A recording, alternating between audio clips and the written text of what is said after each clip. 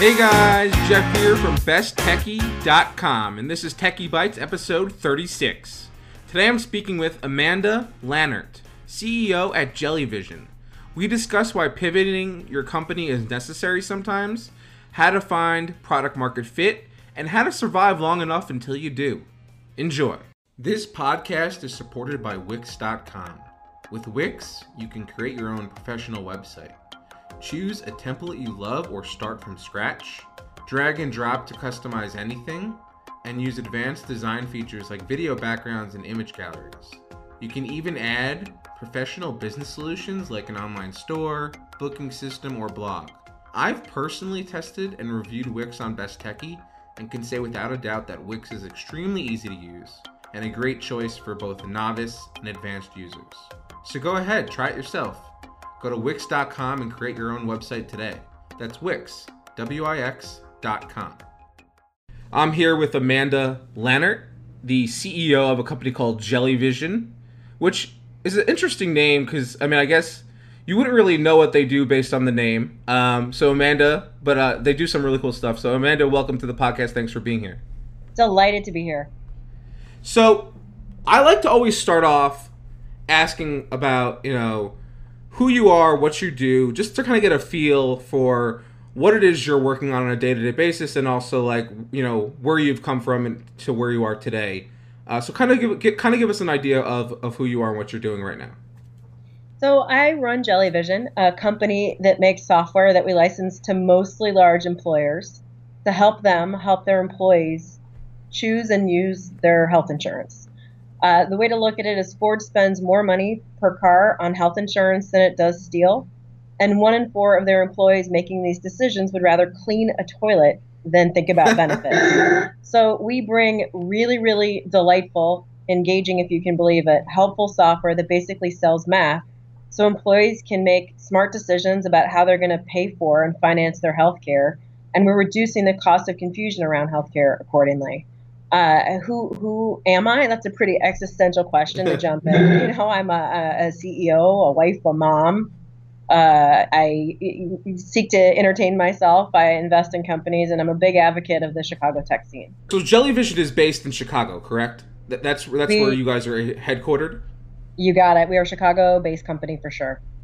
So when you got what were you doing before Jellyvision? What was your role before you landed at Jellyvision? And you weren't immediately CEO, correct?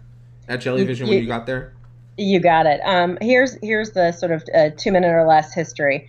I'm the kid of academics. I was originally planning to get a JD MD and write policy for hospitals around what to do about abandoned embryos and euthanasia and stuff like that. Had a major in English, studied Augustan to Romantic literature, and got behind in my pre-med when I spent a year abroad in Scotland. Came home, asked my dad for a 5th year of college. He said, "That's awesome. How are you going to pay for it?" And I basically realized I was off the dole and tried to figure out what to do as a kid with no skills, no network, and no meaningful experience beyond bartending. So I did what a lot of people in that situation do. I turned to advertising.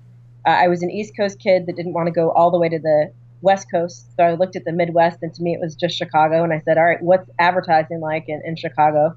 Found a company called Leo Burnett and graduated from college on a Friday, joined Leo Burnett on a Monday, and basically started my career getting kids to eat Pop-Tarts and Eggo waffles, spending $110 million a year working with a consumer packaged goods company. So I started my career as a marketer. Gotcha. That was my start. I spent about 5 to 6 years at Leo Burnett. Half of it I was doing, traditional CPG marketing. Half of it I was living in a brand new business development think tank where I helped them figure out, acquisition opportunities and what brands to launch. And I basically got a firsthand look of watching a big company innovate or try to innovate. And I wanted to go from big to small and slow to fast and consumer packaged goods to tech. And sort of through a guy named Troy Hennekoff was introduced to Jellyvision and joined in 2000 as a marketer, just air quotes marketer. They didn't want to give me a director title, even though I was VP track at Leo Burnett. I didn't want to step down and become a marketing manager. So we just said I was marketer, and I became president of the company about 6 months later. and then many years later, 7 years ago, became CEO. Interesting. So that's an interesting way to kind of track from advertising to running a business. Well, let's talk a little bit about what Jellyvision was when you first got there. Yeah, Because so it wasn't what you're doing today, which is selling HR solutions to companies like Ford, right? couldn't be more different. I joined a company at the height of the You Don't Know Jack gaming days. So I joined a gaming company that made You Don't Know Jack and Who Wants to Be a Millionaire. We made games mostly for CD-ROMs, but also for console, emerging and online. We did television shows on ABC.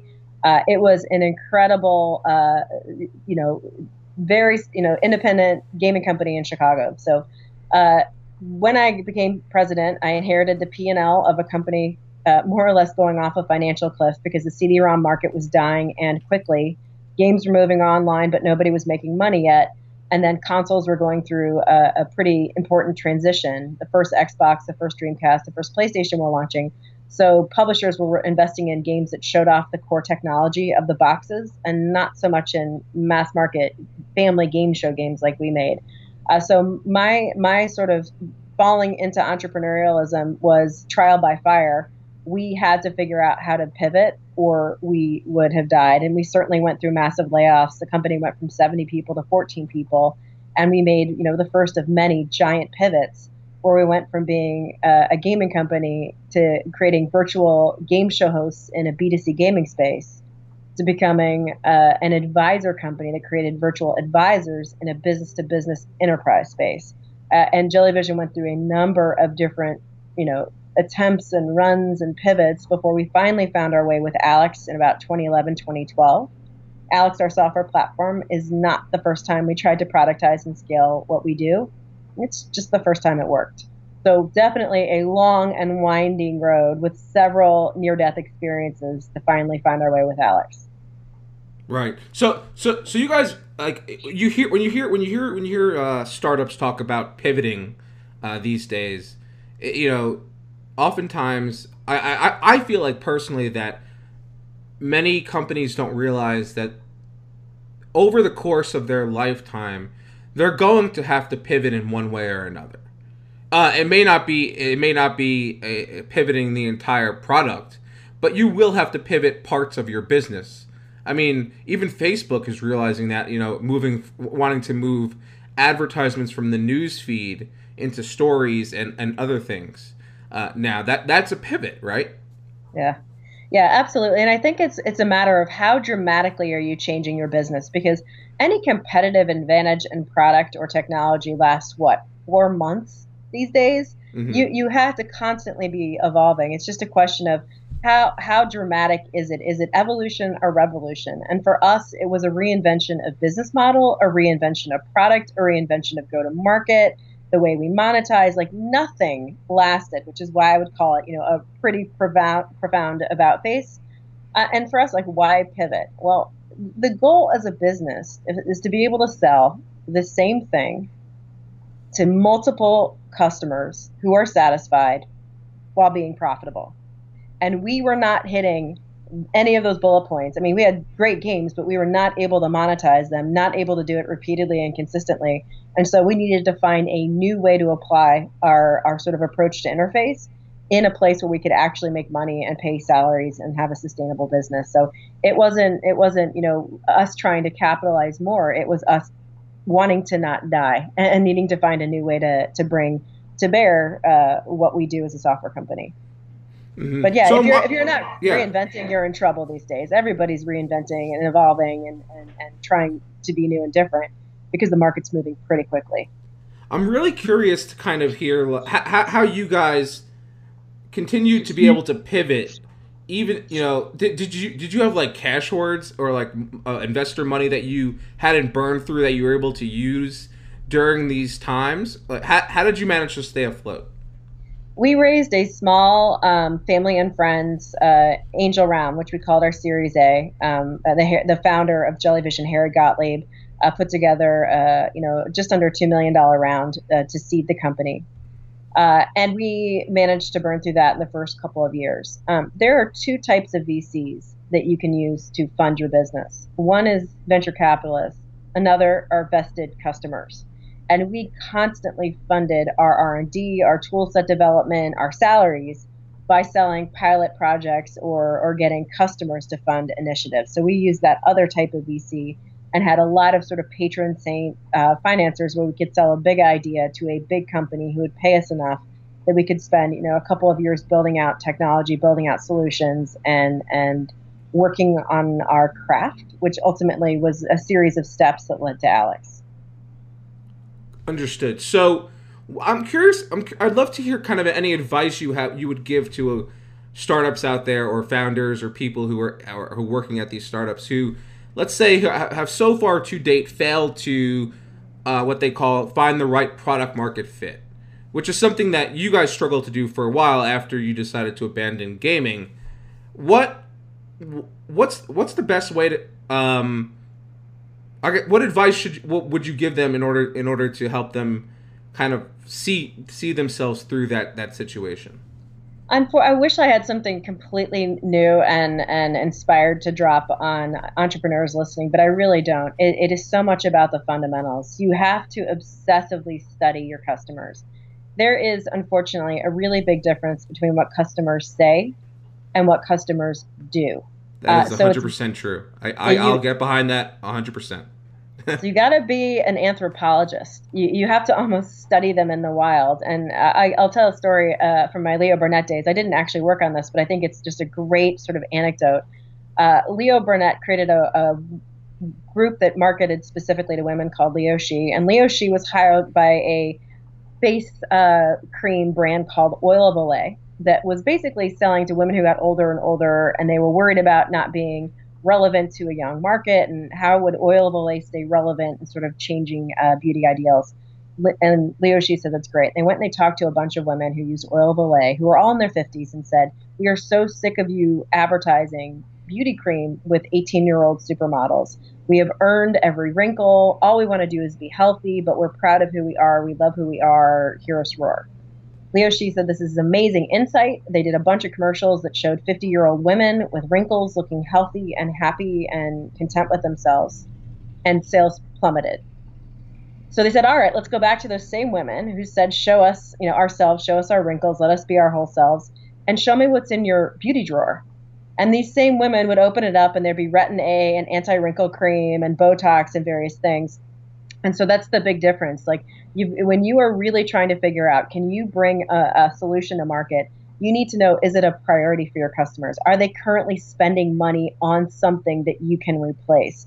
If it's a latent need, it's really, really hard to create it into an active need. But if it's an active need, you can create urgency to switch to your solution if it's superior. So really know the market, really know the players, really know customers, and watch intently where they're spending their money, whether it's B2C or B2B, it doesn't matter, but know what they do, because you're going to position yourselves as a slight evolution, hopefully, an easy evolution. And that's the sort of a second bucket of advice is there are two ways to get people to change behavior. You can motivate them, or you can make it easy. And I think that companies spend too much time on making sure you're motivated and not enough time making sure it is very, very easy to buy from you. Making procurement as simple as possible, making your contracts as simple as possible, helping companies sell you internally. But I think if a company spends as much time curating a process that is easy to navigate as much as it is important to navigate, you'll get more sales. Those are my two buckets of advice for entrepreneurs. Those are really great buckets, and again, I will back you on saying it is 100%. Really more to be able to that knowing what your customer kind of says they want and what they actually do are not always aligned, right? Unfortunately, yeah. I mean, that's just the way it is. So I struggled with this when I was building Kaya, where it was I would go out and I would speak with hundreds of different publishers, trying to understand what they were looking for from an analytics product, understanding how they were using their current products and what features and functionality they thought they needed. And then we would go out and we would build, particular things, and they'd be like, yeah, this is great, but it would also but they wouldn't actually end up always signing up to pay for the product, which was super frustrating in and of itself. And then also the other thing that we noticed was that how just because the just because we made one of the things that, like you were talking about, was making it as easy as possible to install. And I worked tirelessly with my CTO to ensure that the product was super easy to install. I mean, like from like the early days, like the MVP type product that we had was a pain in the butt to install, and I knew that this wasn't going to fly. So we worked super hard to get plugins for different CMS systems. That way they wouldn't have to embed any code. We worked making sure that the sign up flow was as simple to follow as possible. That there weren't any confusing points during the sign up flow. All that stuff makes it just can make or break whether someone ends up signing up for your product, because if they feel like at any point in time, oh, this is confusing, I'll come back, and then they'll never come back to try and install. Friction is a killer. It's a killer. People are busy, and you're never as important as you want to be. Most people who run companies spend all day thinking about something their customer thinks about very little. That's most of us are in the reality. We spend all day long thinking about something a customer thinks about just a little part of their day in addition to everything else. And so it's easy to inflate your self-worth because you obsess about your craft, or you obsess about your product, or you obsess about your industry. And you do need to realize you are competing for sort of mental energy from your customers, and you don't want to tax them in any way, unnecessarily in any way, if you can avoid it. Absolutely. So I want to ask you a question that I feel like it should have I feel like a lot of people well, duh, of course, right? But the question is, how do you know when you have the right product market fit? How did you know when Jellyvision hit it with Alex and working on the HR solutions problem and helping their employees kind of better understand their options and things like that? Yeah, very early on when you're selling B2B, which is obviously quite different than B2C, you're selling the founder's story. So much of it was, Harry, who had invented You Don't Know Jack, and had an approach to interactivity, and was, trying to go to where there's furrowed brow, where people are doing something complicated and boring but important, and our software talks you through it. And we were approaching, the healthcare vertical because it's giant. It's 18% of the GDP. It's enormous pain for employers and employees. And in going in, you kind of sell the whole vision of the founder story. You're getting traction in a B2B space when you start to sell the same thing over and over. When it's not customized in this way or unique in this way, it's really the same thing off the shelf being sold.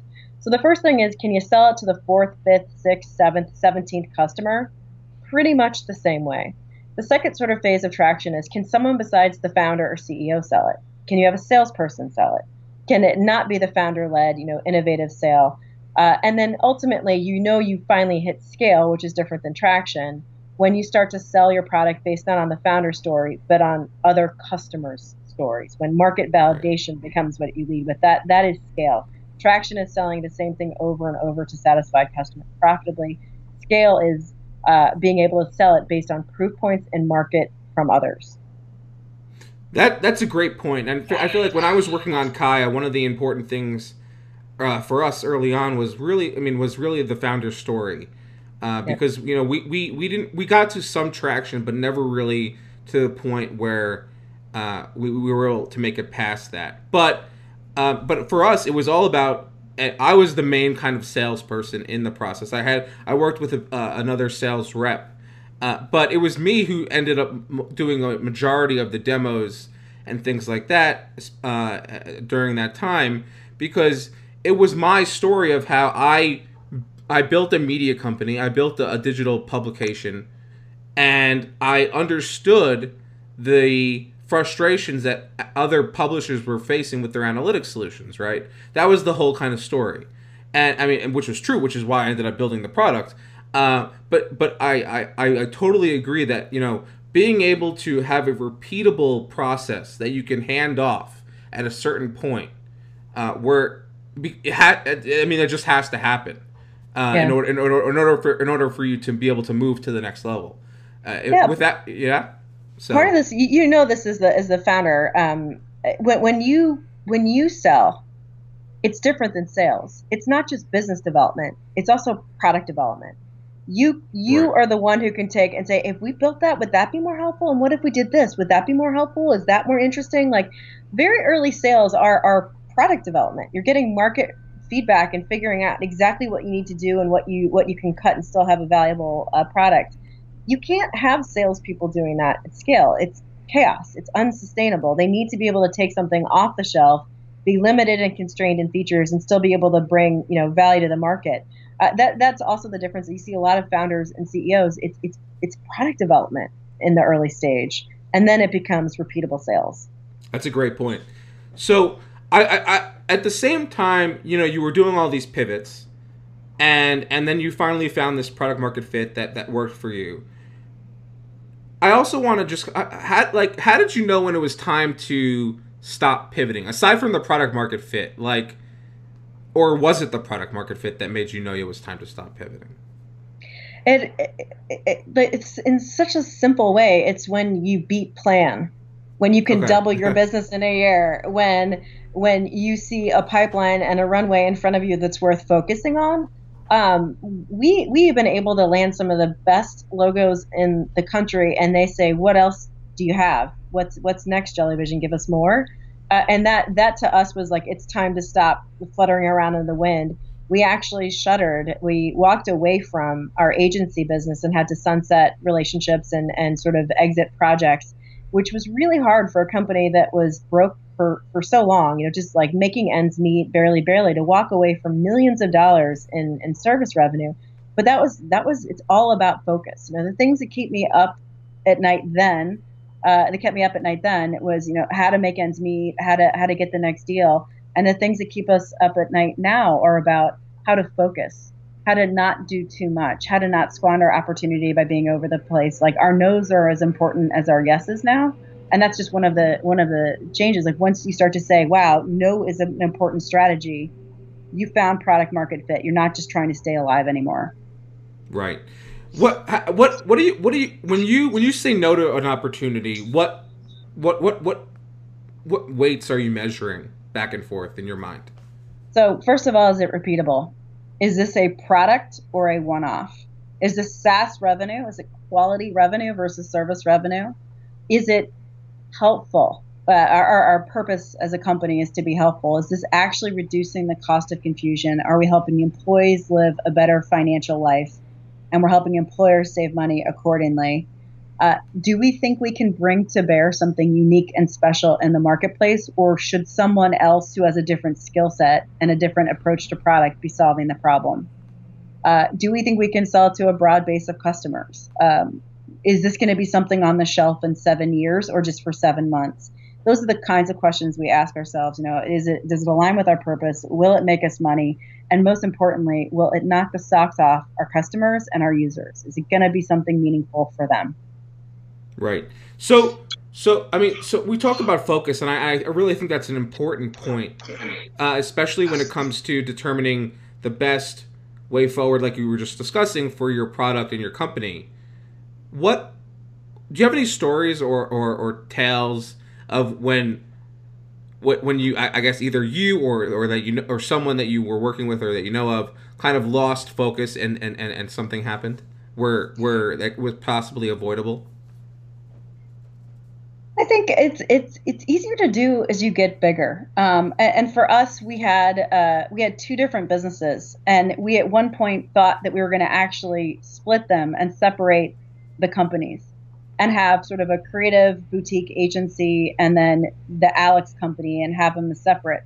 And that was a sense of trying to have our cake and eat it too. Can we do these multiple things? And as we were trying to actually separate the companies and figure out how we can have a go at it, we realized that all of the skill sets in the agency business, if we applied them towards the Alex platform and products and line extensions, we would create a substantially more valuable business if we just make one bet and drive at it, which is what we did. So it's I think we could have lost a lot of steam. We could have hemorrhaged a lot of talent out of the core Alex business if we had split them. And instead we just said we're going to focus on quality dollars. We're going to focus on building this product out as a brand that consumers trust and rely on. And we're going to be, sort of the trustworthy employer brand of choice. And we're not going to try to do all things for all people. And hopefully history will bear out that was a good decision. So far so good, but time tells all with all questions. But we face it all the time. I mean, the things that keep me up at night, again, to go back to like my sleepless nights, we're big enough with 400 plus employees and well capitalized enough just based on revenues alone that we can build anything.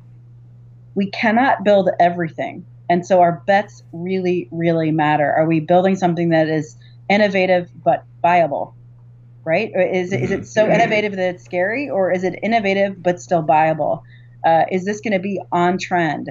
What's going to happen with legislation? Where are appetites and interests and priorities going to be in 3 years? Are we building towards those? Those are the kinds of things. Making smart, decisive bets and then cutting the noise is what we spend a lot of time as a company working on right now.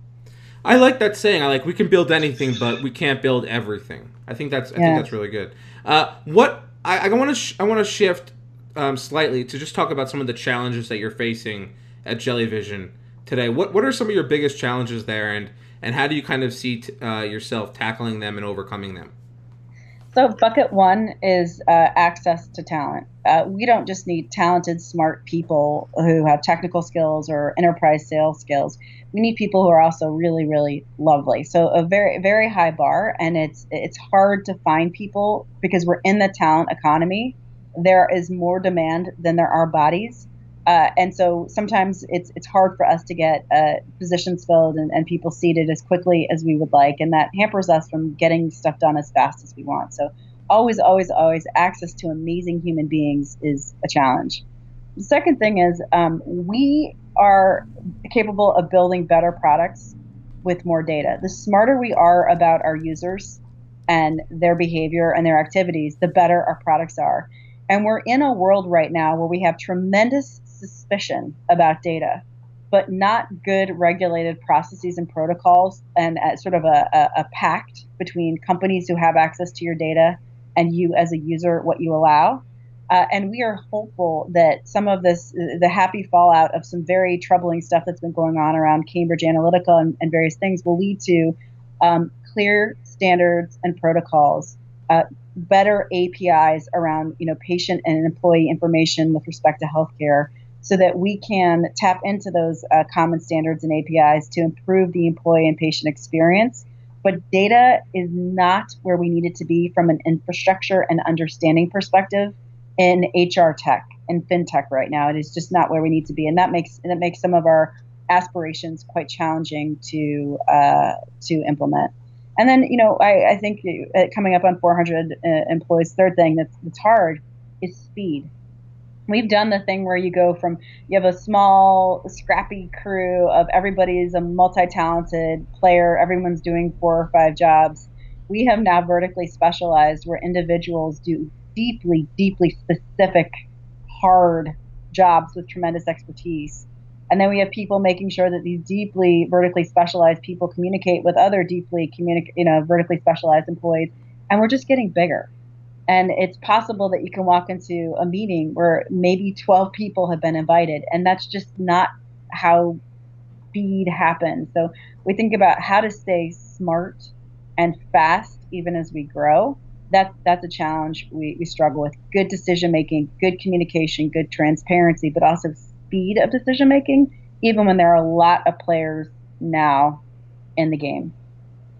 It's interesting you brought up talent, because that's one of the topics I've actually talked to quite a few people about on this podcast, especially related to the Chicago tech scene. So, are all your employees are they in Chicago or are they elsewhere?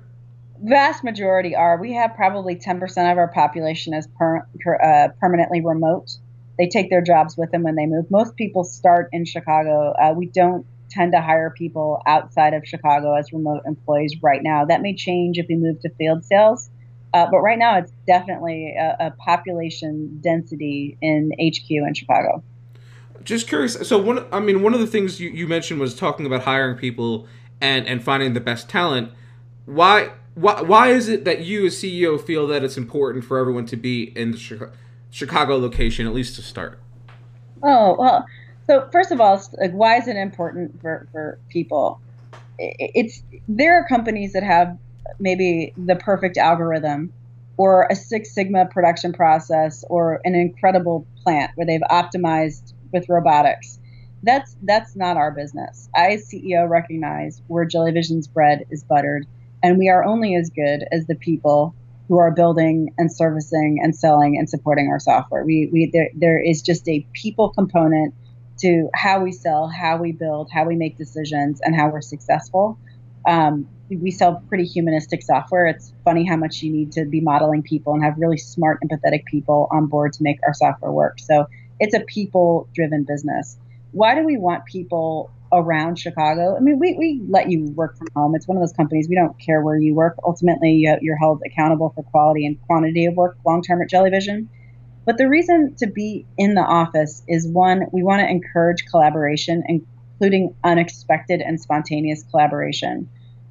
Two, we really hire amazing people, and a huge part of retention is knowing your coworkers, because we're going to have you seated next to some deeply amazing human beings.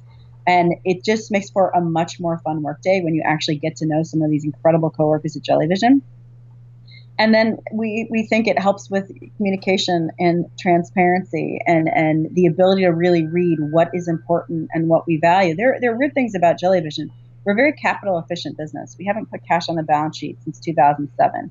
Learning the difference between scrappy and cheap, it helps to learn it more by osmosis than just reading policies and trying to gather and glean it from afar. What does it mean to be helpful? It's better to be in it and just sort of observe the energy and the banter that people have to understand what's important. We're not a growth at any cost kind of business, right? We are deeply care about navigating our world with integrity. It's helpful to see that bear out in anecdotal ways that don't come through on Slack and don't come through in email, that you sort of gather as you're walking to get coffee in the kitchen. So because it's a people-driven business and our people are ridiculously amazing, it's both productivity and job enjoyment to have people get some time in our offices in Chicago.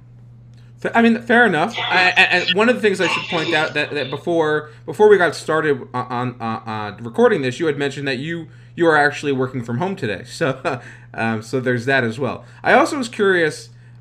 One of the things that you mentioned, obviously since you are hiring mostly in Chicago, I'm curious how has the talent pool, have you found that the talent pool has increased over the past couple of years from previous years? No, the talent pool is not increasing, and the demand for the talent pool is increasing. This has been a good market. There are a lot of companies investing in more. The tech market is really exploded in Chicago, and the demand for talent is at an all-time high. Let's just admit it. It's a candidate's market. Yeah, I mean, I've heard the same, and I've seen the same. So definitely, I was just curious because I know I was talking to some other people in the Chicago tech scene, and they felt that while they agree with you, they definitely see that more and more people are definitely wanting to move to the Midwest area, especially in tech. So maybe that'll change hopefully in the future. So there are more companies doing interesting things right now as startups, as growth stage tech companies than ever before. It is definitely a burgeoning scene. It's a pretty exciting time. We also, I believe, graduate more computer scientists than any city in the country. So the talent is here, and as the more companies that can say you're going to solve important challenges with technology, you are going to build stuff that you want to show off to your friends, and you can do it without having to leave your hometown. You can stay in the area, stay in the Midwest, and do it. I think we have a real shot. You will see so many more Chicago companies doing big and important things in the next 5 years. I'm very bullish on the community. Nice. Well, that's good to hear. That's good to hear. Well, I want to get to the last question before we get to the lightning round, and this has to do with company culture, which we kind of were touching on just now, sort of, when we were talking about hiring and stuff like that. But like many other CEOs, company culture is important to you. I read an article actually, in preparation for talking to you about how on the first, you talk to employees about their departure day on their first day in the office. Why is that? It's very indicative of how we want to operate, which is it's not companies and employees, it's just a bunch of people. And the reason we talk to employees is to try to have an open and honest conversation around open and honest conversations. You're an adult. Welcome to Jellyvision. We're glad you're here. But the reality is you're probably not going to be here forever. And what we'd like to do is just lay out some expectations we have and some desires we have and talk about your expectations and desires. So when the time comes that you want to leave, we can do it as gracefully as possible. There's no reason to make it weird. Like, job searching is weird. Interviews are terrible. They're basically like a blind date without the drinking, where you're going to basically figure out if you want to spend the vast majority of your waking hours with these team members. It's a terrible process. But once you're there and you are spending the vast majority of your waking hours with team members, let's just be adult and honest about it. Let's have open and honest conversations. If we're not meeting expectations, we want to know about it. And we'll say, hey, either we're going to get better and you'll hold us accountable to that, or we're not able to meet those expectations. Let's help you land somewhere else where you're going to be happier.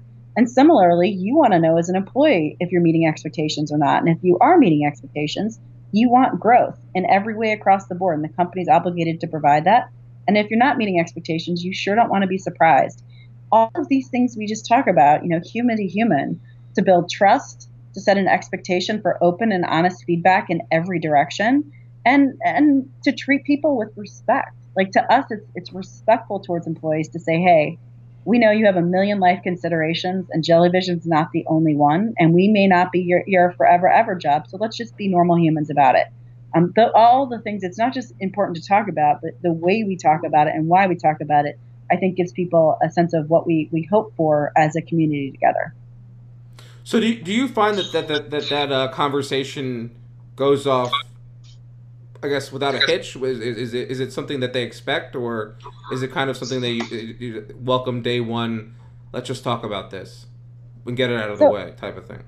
I think that there's still novelty to it, especially as we grow. I think the biggest thing that starts to erode as a company grows is trust. You hear things like, well, they is management. And management is like, it's me and Kurt and Helen and Brent. It's just a bunch of people who work really hard for a living, who sometimes make mistakes but are well intended. And I think the whole thing that we do is we try to lead with trust. We assume if you make it through our gauntlet of a hiring process, you have and will use good judgment, and we give you a lot of leash accordingly. Similarly, we ask for your trust. Trust us that if you come and say, hey, I've made a mistake at Jellyvision, this job isn't for me, I'd like to begin looking somewhere else, we can say, thank you for the trust you showed us and being open and honest about it. We have pretty good networks in Chicago. What do you think would be a better fit? Are there companies you're interested in talking to where I can make you an introduction? It's about trying to provide and ask for reciprocal trust. That to me is what starts to erode as companies grow. There's a mistrust, and we say, please assume good intent. And if you go into every situation at work where you're assuming good intent and whoever you're interacting with, it's amazing how few HR issues there are. Hey, that makes sense to me. I think that actually that it's actually a really smart way of looking at it. And I do think that trust obviously goes both ways.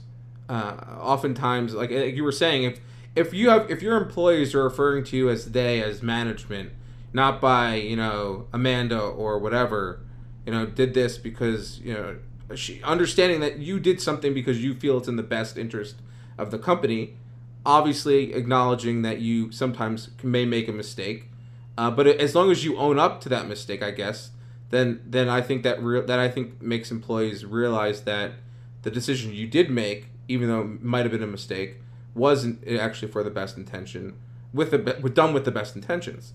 So I trust, like you said, I think is super important on that element. Jeff, that's a great point, actually, because it is really important. Companies don't trust their employees either. Prescriptive policies about where and how you have to work, prescriptive policies about spending, prescriptive policies about really anything that don't allow employees to use their expertise and their best judgment show that companies don't trust employees. Our whole thing is like try to not knee jerk to something going wrong with policy. Really allow our people who are smart and well intended to make the best possible decision they can in the moment for anything. And our biggest policy is use good judgment. It informs our flexible leave policy. It informs how we ask people to run the business. But leading with trust is hard. Like there are people right now at Jellyvision making important decisions who I haven't even met yet. It is harder to trust than when we were 14 people in a room trying to make it work. But it is all the more important because it engenders trust back and then things just run more smoothly. So your point is excellent. Like companies must trust their employees because if they don't, they're probably rewarded with poor behavior accordingly. And we trust our employees and they're lovely human beings on the front lines because they know we're relying on them and they take Absolutely. it seriously. You seem like a good boss to work for. Oh, I'm a total jerk. I'm the worst. So I'm curious, before we get to lightning round, are there any other kind of methods or things that you have in place? Obviously, trust is big. Being upfront, talking about, real things that'll pop up in the future, like you may not work at Jellyvision forever, or what other things from a company culture standpoint have you implemented to ensure that that everyone is happy working there? I talk about this one a lot, but I'll throw it out here because I think it's important for entrepreneurs. So job descriptions are probably the most important marketing a company does, and yet it's when companies get the most boring. They write job recs instead of manifestos and war cries. The better you know yourself and the better you put your company ethos into your job descriptions, the more likely you are to galvanize people who will be an incredible cultural additive, value, like someone who really come in and make your culture not just the same, but better. They'll lean in, they'll identify themselves with a cover letter or a great response back, and you'll save a ton of time in recruiting. So in terms of building a culture, know yourself, know what is going to work, know what you're not going to tolerate, know what you think is funny, know what is a waste of time, and try to tell your story as best you can on your website and in job descriptions so that people who will thrive lean in and people who will not fit opt out, and set up your processes accordingly. But I see too many recs when it's basically a commercial for someone talented and in demand to give you an awful lot of time in their life. So don't short out on job descriptions, especially as a small company competing with a riskier value proposition. You got to be amazing. Yeah, I've been on the Jellyvision site and I've looked over some of the profiles, including yours, on the site, and it reads like I'm talking to someone. It feels conversational and kind of funny and like has a human element to it. I haven't looked at any of your guys' jobs postings, but am I right to assume that they're kind of written in the same light? You're absolutely right. And somebody might look at that and go, they're too silly or squishy. Why can't they just get to the point? Thank you. Please opt out. Not everyone is for everyone. And that's okay. Like, two-way fit is important. And so we try to pour ourselves. We're earnest. We sweat details. We're eager to please. That may not be your thing. And if so, we want to spare you arriving at Jellyvision because we're going to make you miserable. Right. Yeah. No. Right. Like you said, you can't please everyone, and if that doesn't appeal to you, then you shouldn't work at that particular company. It's obviously not your fit, not your style, and that's fine. That's fine. That's fine. As you have an individual, have a particular place, work environment that you prefer. If that's not what you offer at the company that you run, then so be it. You'll find somebody else who's a better fit. You don't want to waste their time. You don't want to waste your time. So I think like you said, kind of getting across who you are as a company, super important. Like you said, especially when hiring, making that clear from the get-go. Yeah, agreed. Yep.